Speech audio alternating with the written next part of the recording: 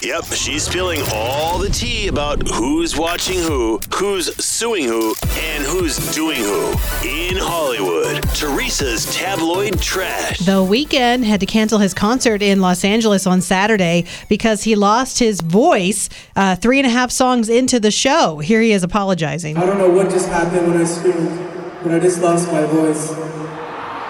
This is killing me. I don't want to stop the show. But I can't give you the concert that I want to give you right now. I'm going to make sure everybody's good, get your money back, but I'll do a show real soon for you guys. Oh, that sucks. I know. The same thing happened to country singer Luke Combs. His voice was in bad shape at his concert in Maine on Saturday. He managed to power through, but then he announced to the audience, because this isn't my best work possible, we're refunding the money.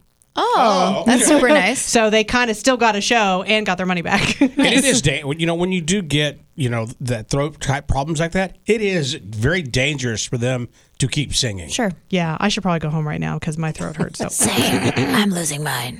At the Taylor Hawkins tribute show in London on Saturday night, the Foo Fighters were joined by a lot of famous musicians, but one of the greatest moments that is trending is when Dave Grohl introduced a very special guest drummer, a member of the family, he described it, Taylor's 16-year-old son. Ladies and gentlemen, would you please welcome Mr. Shane Hawkins on the drums. Shane starts this song. He's good, too. Oh, yeah.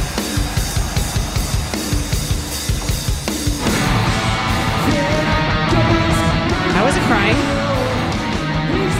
It was a very, very cool moment. You see, there were so many people there. It was massive. Yes.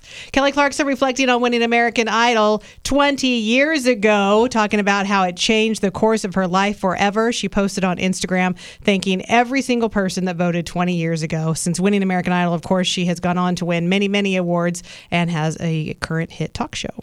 And then finally, Top Gun Maverick passing Black Panther now as the 5th highest grossing movie ever in North America. The Tom Cruise-led sequel also passed the $700 million mark, which is now the 6th film to ever do so domestically. According to Paramount, Maverick is the only movie ever to sit at number 1 at the domestic box office on both the Memorial Day and Labor Day holiday. That's pretty cool. You know what I did? I watched it again. I own it now. I just love that movie in headphones. I like it without headphones. Yeah. With headphones, I just like it. She likes it muted. She just likes to look at Miles. Tell her. It's fun. That's your tabloid trash.